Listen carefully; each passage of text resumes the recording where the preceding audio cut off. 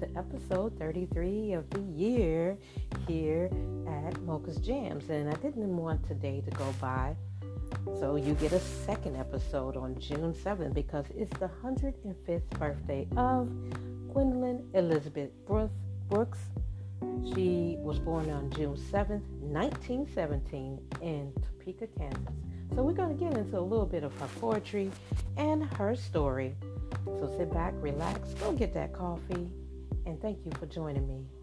I'm your host, Mocha Sister, here on Mocha's Gems. Who is Gwendolyn Elizabeth Brooks? She was born in 1917 and she died in 2000. She was born in Topeka, Kansas, the first child of David and Keziah Brooks. She is a Chicagoan. The family moved to Chicago shortly after her birth. And despite her extensive travels and periods in a lot of other parts of the country, she remained associated with the city's South Side, where I was born, okay? So what her strong family lacked in material wealth was made bearable by the wealth of human capital that resulted in her warm interpersonal relationships. While in Chicago, she attended Hyde Park High School, the leading white high school in the city at the time. But then she transferred to an all-black school, Wendell Phillips, and then to an integrated Inglewood High School. In 1936, she graduated from Wilson Junior College. These four schools gave her a perspective on racial dynamics in the city that influenced her work. Her profound interest in poetry informed much of her early life. Her first poem was called Eventide, and it was published in the American Childhood magazine in 1930. A few years later, she met James Weldon Johnson and Langston Hughes, who urged her to read modern poetry, especially the work of Ezra Pound, T.S. Eliot, and E.C. Cummings, who emphasized the need to write as much and frequently as she possibly could. In 1934, Brooks became an adjunct member of the Chicago Defender and published almost 100 of her poems in a weekly poetry column. Wow, I did not know that. In 1938, she married Henry Blakely and moved to a kitchenette apartment on Chicago's South Side. Between the birth of her first child, Henry Jr., in 1940, and the birth of Nora in 1951, she became associated with the group of writers involved in Harriet Monroe's Still Extant Poetry, a magazine of verse. From this group, she received either further encouragement, and by 1943, she had won the Midwestern Writers Conference Poetry Award. In 1945, her first book of poetry, A Street in Bronxville, which is a part of the South Side community, it was published in Harper and Row, brought her instant acclaim.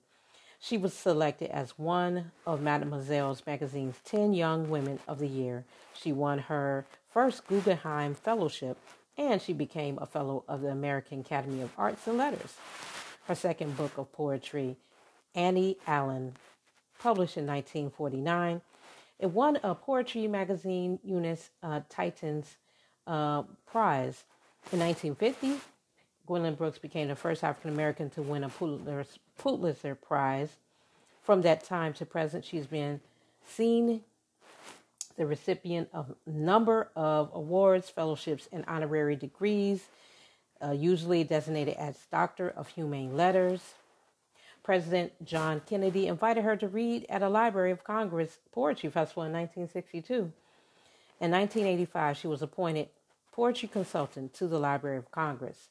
And just as she was receiving another Pulitzer Prize for poetry, it marked a milestone in her career. So did her selection by the National Endowment of the Humanities in 1994, Jefferson Lecturer, the highest award in the humanities given by the federal government. Her first teaching job is at my old college. Yes, she taught a poetry workshop at Columbia College in 1963. She went on to teach creative writing at a number of institutions: Northeastern Illinois University, Elmhurst College, Columbia University, Clay College of New York, and the University of Wisconsin. At a turning point in her career came in 1967. She attended the Fisk University's second Black Writers Conference, and she decided to become more involved in the Black arts movement. Therefore, afterwards, she became one of the most visible articulators of the Black experience. Her awakening led to a shift away from major publishing houses to smaller ones. Now, some critics found an angrier tone in her work, elements of protest that had always been present in her writing career, and an awareness of social issues that did not result, in some of the earlier works. She became a leader of one of the phase of the Black arts movement in Chicago and did not alter her poetry. But there were some subtle changes that became more noticeable as her work became more prominent. Gwendolyn was a prolific writer. In addition to writing individual poems, essays, and reviews that appeared in numerous publications, she issued a number of books, and they include Maud Martha, published in 1953, Bronzeville Boys and Girls, 1956, and In the Mecca, 1968, the year I was born. Her poetry moved from traditional forms, including ballads, sonnets, variations of all kinds of stanzas, as well as rhythm of the blues, to the most unrestricted free verse. In short, the popular forms of English poetry appeared in her work, yet there was a strong sense of experimentation as she used lyric, narrative, and dramatic poetic forms. In her lyrics, there is an affirmation of life that rises above the stench of urban kitchenette buildings. Her narrative poetry, the stories are simple but usually transcend the restrictions of place. In her dramatic poetry, the characters are often memorable, not because of any heroism on their part, but merely because they are trying to survive from day to day. I could say so much about this woman. My goodness. She's like one of my favorite writers. So, what are her influences? Well, according to the work that I've done and research that I've done, there are identifiable poetic traditions in understanding Gwendolyn Brooks' work. Some of it is exemplified by John Donne. 19th century American poetry, one can detect elements of Walt Whitman, Emily Dickinson, Paul Laurence Dunbar. Her 20th century American poetry, there are strains of T.S. Eliot, the frequent use of lowercase for titles in the manner of E.E. Cummings, and racial consciousness of the Harlem Renaissance. And this is especially found in the work of Countee Cullen and Langston Hughes. The greater importance seemed to be a direct descendant of urban commitment and attitude from the Chicago School of Writing. For Brooks, it goes beyond the Midwest with a focus on Chicago and concentrates on a small, neglected corner of the city. What I love about all of this that we are learning and talking about Gwendolyn is that she was fantastic at her craft, and that resulted in her being a poet laureate of Illinois in 1968. She was very active. She did a lot in terms of spreading poetry and talking about poetic forms and teaching young people about inner city children and helping them to see beyond their circumstances and to tap into the poetry of their lives. She taught audiences that poetry is not some form activity closed to all, but it's all about perception. And it is an art form that is within reach for everyone. So with that being said, we are going to get into 2 or 3 poems by Gwendolyn Brooks. Thank you for listening to this extended bio and information about this great, amazing artist who left us with so much to delve into. Again, the next section will have the first poem, which is called Kitchenette Building. Kitchenette Building by Gwendolyn Brooks. All rights reserved to Gwendolyn Brooks. We are things of dry hours in the involuntary plan, grayed in and gray. Dream. Dream makes a giddy sound, not strong like rent, feeding a wife, satisfying a man, but could a dream send up through onion fumes its white and violet? Fight with fried potatoes and yesterday's garbage ripening in the hall. Flutter or sing an aria down these rooms. Even if we were willing to let it in, had time to warm it, keep it very clean, anticipate a message, let it begin. We wonder, but not well, not for a minute. Since number 5 is out of the bathroom now, we think of lukewarm water, hope to get it in.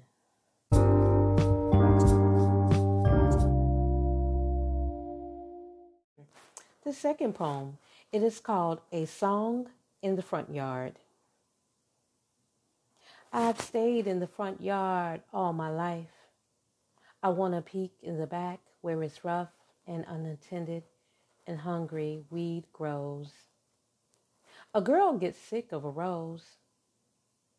I want to go in the backyard now and maybe down the alley to where the charity children play. I want a good time today. They do some wonderful things. They have some wonderful fun. My mother sneers, but I say it's fine. How they don't have to go in at 8:45. My mother, she tells me that Johnny May will grow up to be a bad woman, that George will be taken to jail soon or late on account of last winter he sold our back gate. But I say it's fine, honest I do. And I like to be a bad woman too, and wear the brave stockings of night black lace and strut down the streets with paint on my face. This last poem is called The Independent Man. Now who could take you off to tiny life in 1 room or 2 rooms or in 3 and cork you smartly like the flask of wine? You are not any woman, not a wife. You let her twirl you, give you a good glee, showing your leaping ruby to a friend. Though twirling would be meek, since not a cork, could you allow for being made so free? A woman would be so wise to think it well if once a week you only rang the bell.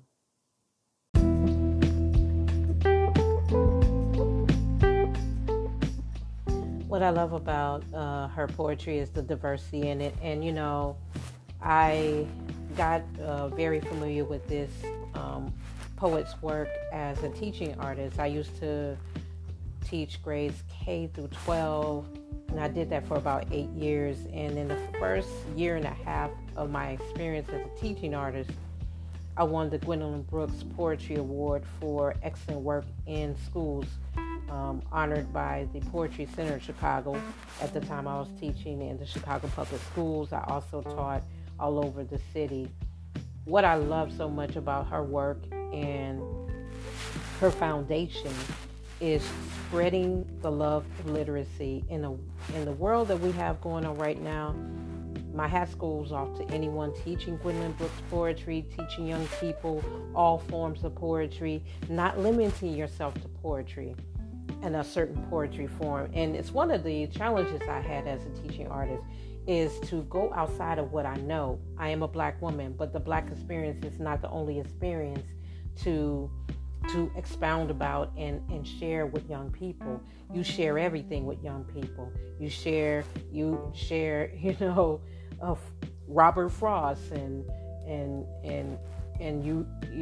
Neruda and any other writer that you can that's a poet, not just limited to too many forms.